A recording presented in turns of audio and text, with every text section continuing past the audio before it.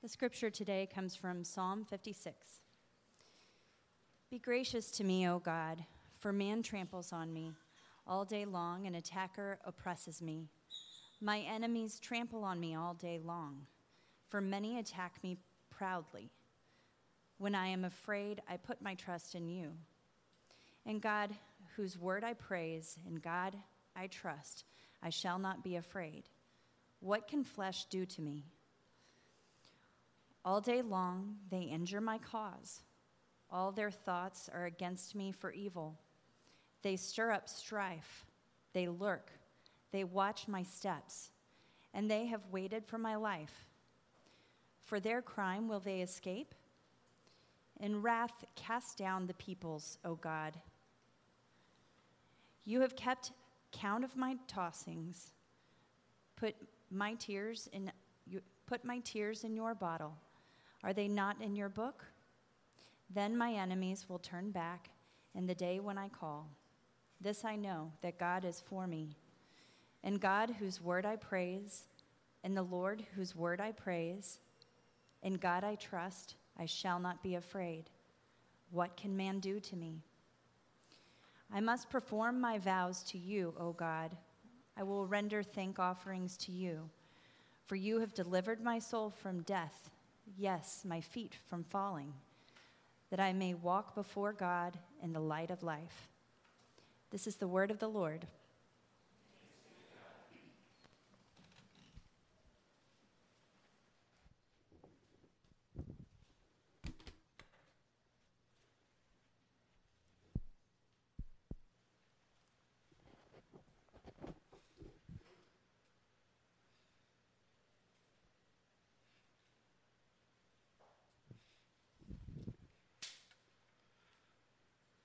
Good morning. Thanks for having me. My name is Uni Kim. When I was at All Saints, I introduced myself as Other Asian. Don't think I can do that here. It's a diverse crowd. I'm really pleased to see that. If you recognize my face from All Saints, my days at All Saints, forgive me if I don't recognize yours. I probably recognize your face, and I'm going through the mental Rolodex to figure out contact app to figure out your name. So don't hesitate to reintroduce yourself. I've been at Christ Presbyterian Church since 2013, serving there as an assistant pastor most of that time. Really thrilled to come and speak to you at Grace and Peace in Austin.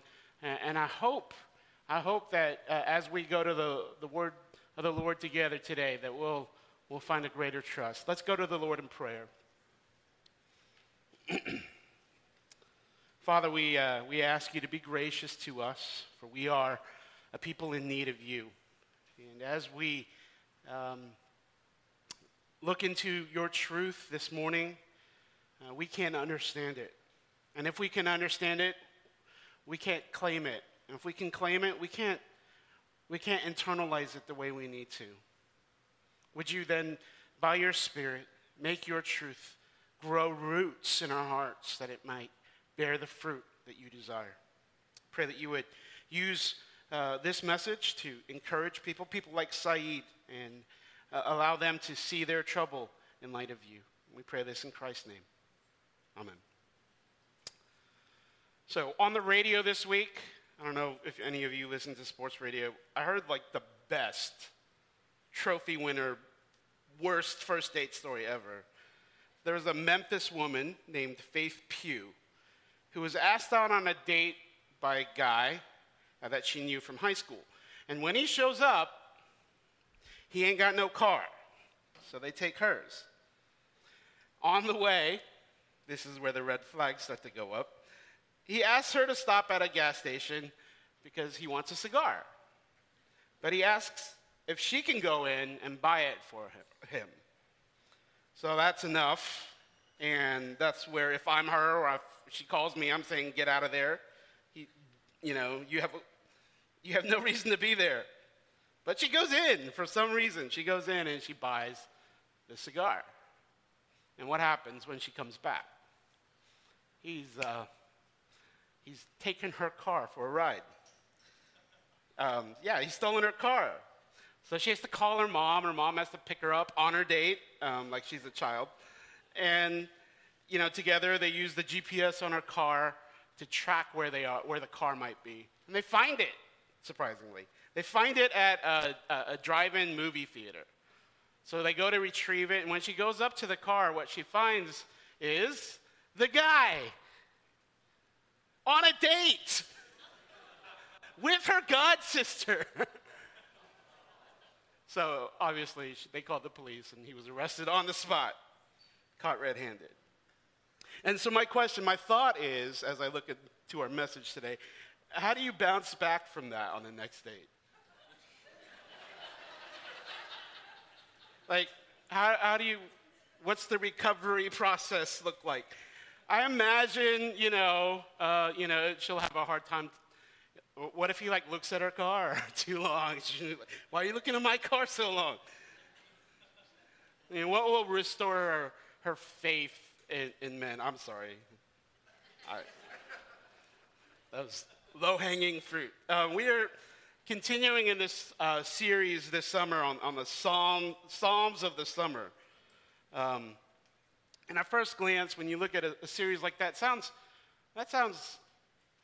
like an easy, breezy summer movie kind of series, right? The Psalms are songs, and who doesn't like songs?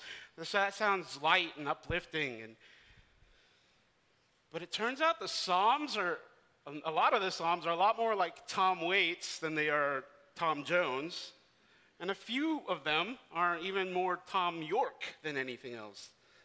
And it turns out the Psalms, a lot of them are for days like Faith had, where it's not just raining, it's pouring. In Psalm 56, we get to ask this question: what do you do when trouble persists? What do you do when trouble continues to bear down on you and wears at you, when it won't go away? How do you face persistent trouble without despair or anxiety or hopelessness or bitterness or cynicism? But instead you come away courageous, patient, even joyful. Well, there's the kind of trouble that we have in this life that's kind of like the flu, right? You get it? It's severe. You feel like dying, but then it passes. And there's another kind of trouble that's like Austin allergies that never go away, and they're both really debilitating. A lot of us are equipped to do this crisis mode kind of thing, where we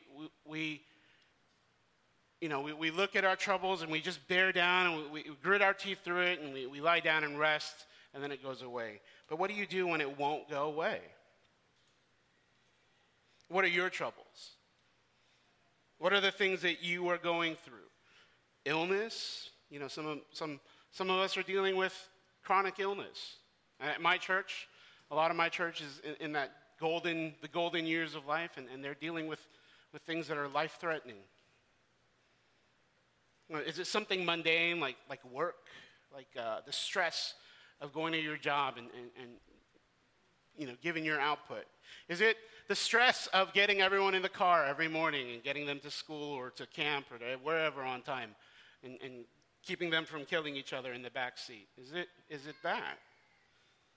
Well, I know one stress that your church is going to face and is facing now, and that's the loss of your pastor and the time period before you get your next one. That's going to be a season of trouble. And the Lord will do great things because it's his church and you're in good hands with your leadership. And yet there will be a struggle. There will be a trouble that comes over you. So what do you do? Well, we'll see from this Psalm of David that he can have hope. He can prevail in the midst of this because he has a prevailing perspective, a present participation, and a permanent preserver. I'll say that again. A prevailing perspective, a present participation, and a permanent preserver. So here's David's situation. The note before this psalm says that David wrote it when the Philistines seized him in Gath, meaning that this psalm reflects David's thoughts during the events of 1 Samuel 21. And in that episode, what we see is that David is on the run from King Saul, and that's why he ends up in Gath of the Philistines. And he's running from King Saul because Saul is trying to kill him, because Saul is jealous of David. Why is Saul jealous of David? Because David killed Goliath of Gath. And David killed Goliath, and the people loved him for it, because they could defeat the Philistine army. So Saul's trying to kill him, and he runs away to the one place he knows Saul won't go, and that's to Gath. That's to the Philistine enemy territory. And he goes there, and he hides. So and the Philistines find out. And guess who's from Gath? Goliath. So you can just guess, the Philistines aren't really happy that David is there. So they besiege him. They come and they're ready to take him on. And on the other side, Saul is coming. So Saul is coming, the Philistines are coming, and David's life is like an evil Venn diagram converging into a single deadly circle and about to fall on his head, squish him. David's enemies, he says, trample on him all day long. They attack him proudly. They stand up. So those phrases in the Hebrew could be translated a little bit differently. It's literally, man pants after me. And what that means is that they are bearing down so fast and so hard, and they are so relentless that he can hear their heavy panting as they come. They're standing up. Instead of they attack him proudly, they're standing up tall. They're standing up tall. They're volunteering. They're saying, I want to kill David. So this is the kind of trouble that David is enduring.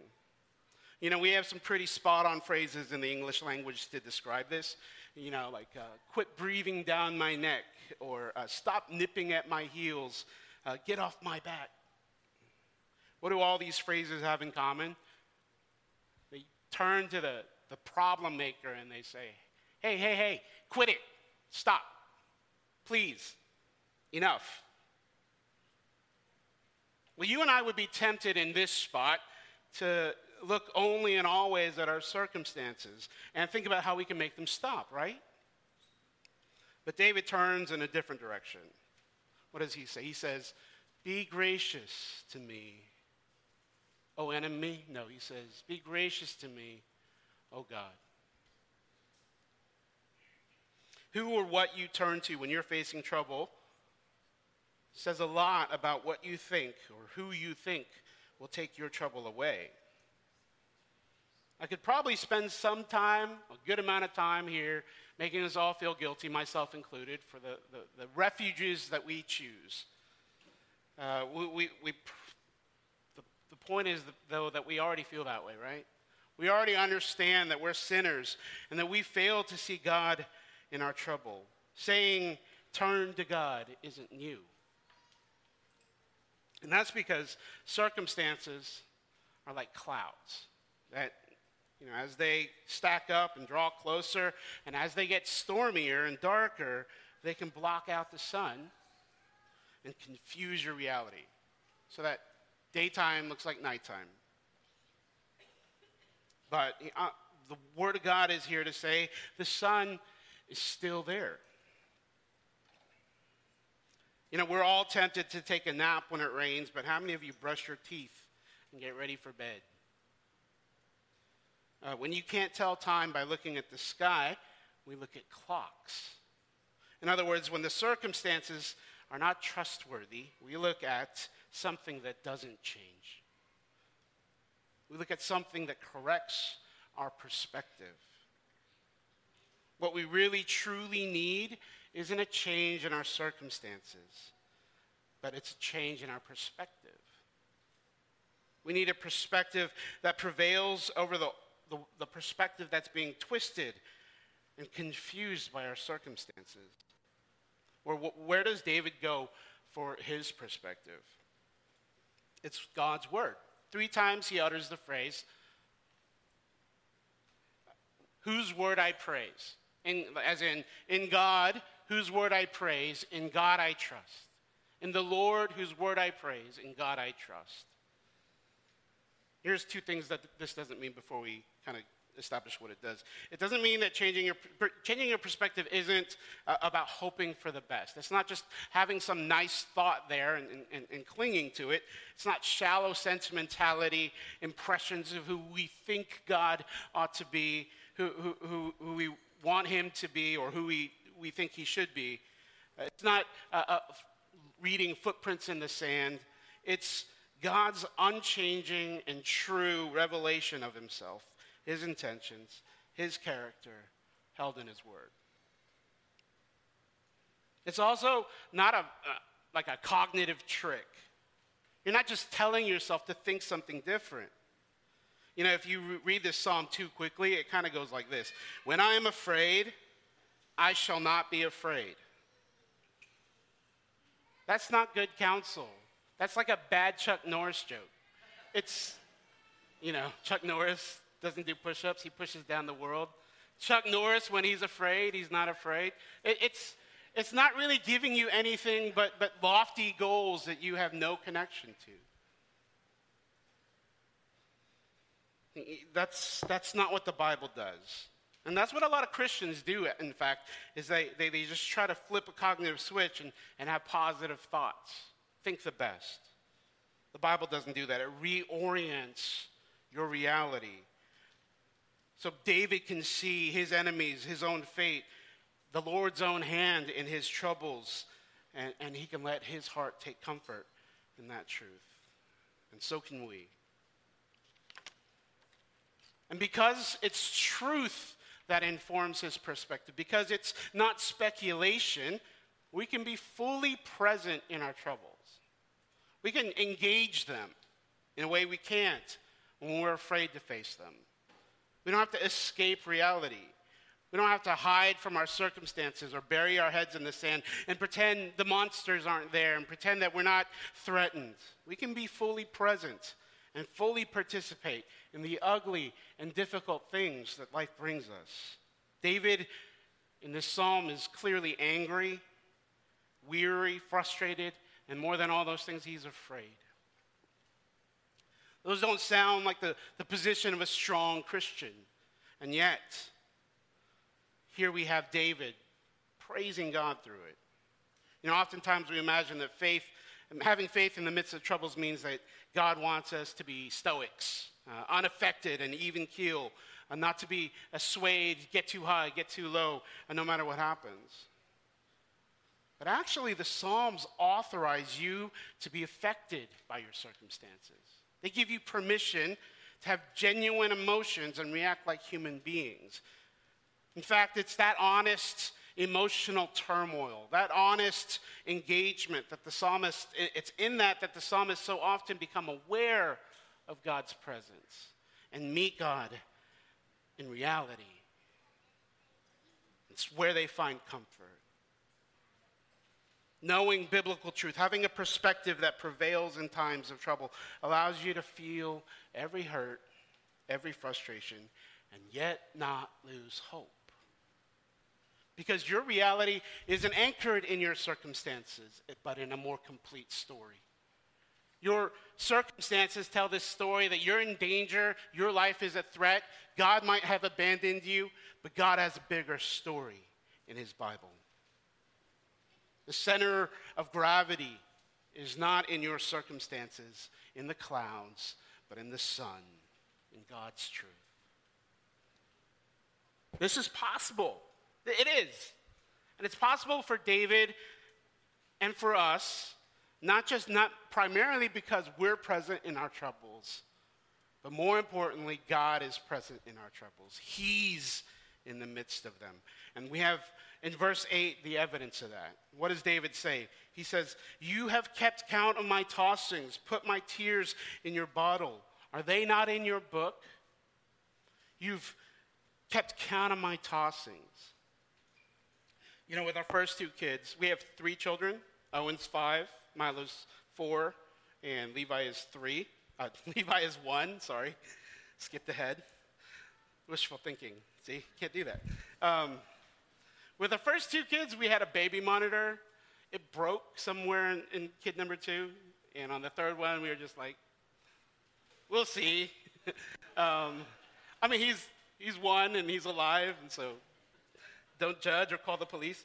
But one method of sleep training that we used was to let your kids cry. And, it's not everyone's cup of tea, but you got to let them cry. And the method is that if you let them cry, they'll learn to comfort themselves. And, like, the big rule is don't go in. Don't go in there so that they can learn to cope and they don't depend on you. And as you do that, you use that baby monitor so that you know if he's, like, actually strangling between the crib or something is happening. So we would put him in there, and then, as hard as it was, we stayed away. But we would watch him. I mean, he's healthy. They were both healthy. They were both well-fed, and my kids are strong and robust. And yet we would watch them anyways. We'd watch them complain and cry and do all kinds of somersaults and pull on their bumper and try to stand up in the crib. And we would watch, not because we had to do something about it, but because that discomfort mattered to us. That discomfort was our discomfort. We weren't in the room with him, but we were definitely with him. Well, God does a similar thing. He keeps track of your tossings. He's watching you. The Hebrew there could also be translated your wanderings. He keeps track of your wanderings. He watches you pace and tap your fingers and bite your nails. He sees you toss and turn and grind your teeth. He sees you wring your hands, and he sees your shoulders tense up. He sees your fists clench. He remembers every tear, puts them in a bottle, and keeps them as a record. We tend to avoid really engaging our troubles. But God doesn't. He's there. That's what we forget. That's what our trouble is that we're like Peter trying to walk on water, and we lose sight of God and only see our troubles. And like Peter, when we see the waves and feel the winds, we forget God is with us. God himself is with us. We lack object permanence.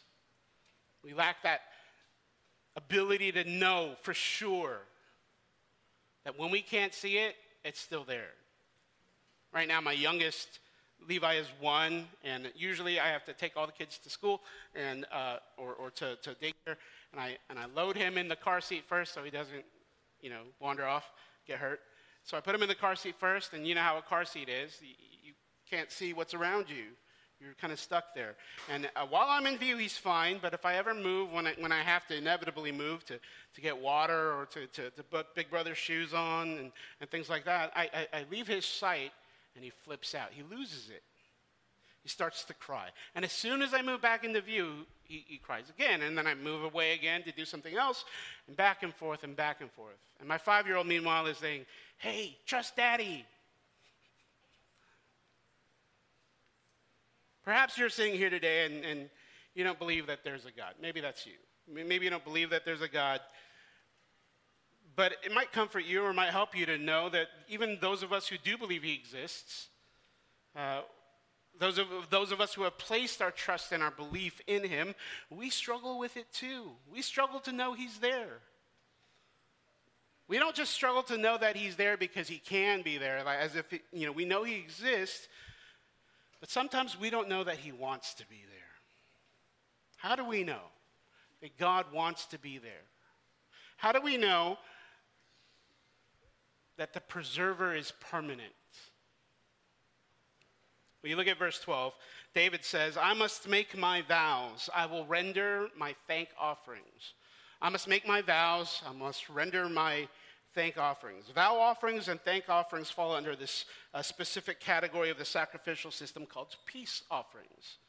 And peace offerings are different from sin and guilt offerings. Sin and guilt offerings are things that you do to atone for sin, for mistakes you made, to make your relationship with God right. And you have to offer these things in order to repair your relationship with God. But peace offerings are different, and they're a category of offering that you make when you're already at peace with God. They reflect a thanksgiving over the fact that you are made covenantally whole with God. How does David know with such certainty that he's covenantally whole with God, that he doesn't need to repair it and offer sin and guilt offerings? You look in verse 13. For you have delivered my soul. David doesn't just say life here. He doesn't just say my body. He says my soul, meaning his inner being has delivered. The moral part of him has been delivered from death. And yes, my feet from falling. David knows that whatever flesh might do to him, whatever might happen in his circumstances or in this world, God has already preserved his soul. So what does he have to fear? What can flesh do to him? God is for him. Maybe you're one of these people who comes and you think that in order to get God to fix your problems, what do you got to do? You got to make things right with God. You got to come and show him you're serious. And if that's you, I know how insecure you feel. I know that you feel like, there's something else I made a mistake about, and you will never have confidence that God will be here and wants to be here if that's the way you approach God. Instead, you have to know that he has made the way, that God has made the relationship right. And that's what David knows. God has made the relationship right, not David. And we know more than David, because we know how God would make that relationship right. We know that the true and better David, the true and better king, would come and endure attacks from every side. Men would pant down his neck, and God would not preserve him or deliver him. But he would be sacrificed as the atoning sacrifice, the sin and guilt offering that we needed. So now we're able to make peace offerings because our relationship with God is made right through him. And we know for certain God's truth and God's person, God's story is for us. We know that he will always be with us. And if God is for us, as David says, what can flesh do to me? I'll end with this. I once heard Voddie Baucham. He's a preacher. I don't know where he is now, but I heard him in Houston many, many moons ago. And he's an African-American preacher. He's a big guy, like really big. Block out the sun big. He told a story about dropping off his son at kindergarten one day. I love this story. And he's getting out of the car, and his son goes, "Daddy, can you come to the class with me?" Voddie, this is kind of unusual. "Why do you need me to come to your class?" "No, Daddy, just come. Daddy, I really need you to come." And so he's starting to kind of feel like this is unusual. Maybe something's going on. He wants to check it out. And he says, okay. Don't worry, I'm coming with you. So he walks in. And when he walks in, all his son's friends are gathered in a big circle. And he just sees their eyes pop open and their jaws drop. And his son walks to the front of Daddy and he points back at Daddy. And he looks at all of his friends and he says, "See, I told you.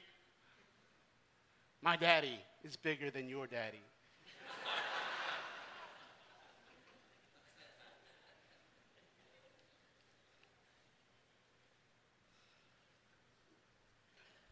How do you know you can make it through trouble without being crushed? How do you maintain hope? How do you maintain courage and find joy in the midst of it? Because this is yet another time where you're going to find out your daddy is bigger. Your daddy is stronger. Your daddy is here, and he is for you. Where do you find that out, by the way? When does David cultivate this perspective? Does he cultivate it in the crisis, in the moment of trouble? Is that when he tries to figure that out. No, he's cultivated it in worship. So if you're not facing any trouble, if your life is hunky-dory, teach me how, but also worship. Worship now and gain your perspective. Worship is not where we get answers and figure out how to live our lives. Worship is where we see God and see how he is life. And if we have him, then we can sing with Horatio Spafford, "It Is Well." You guys know that story about Horatio Spafford?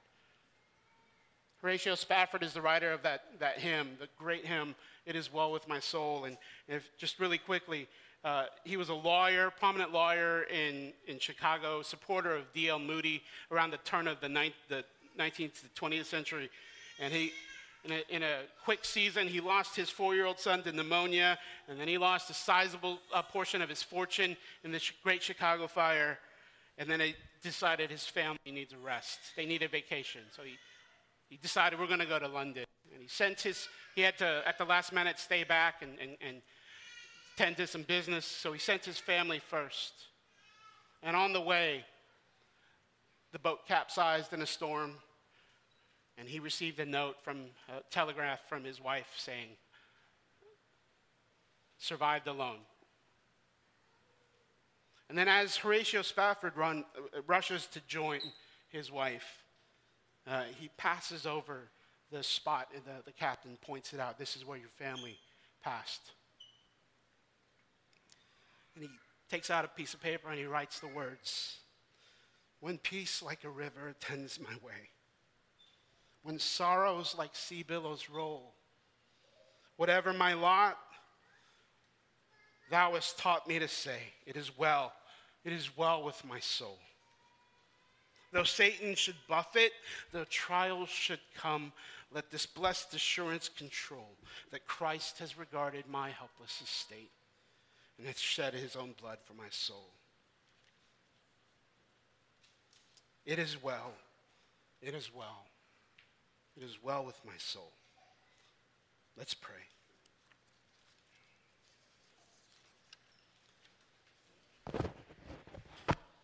Forgive us, Lord.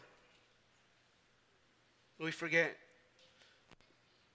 that you are the creator of all things, that nothing happens apart from your power and permission, that you alone stand over us to grant us the things we need.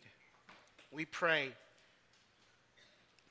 now that you would help us in trouble, help us in our time of need to see you.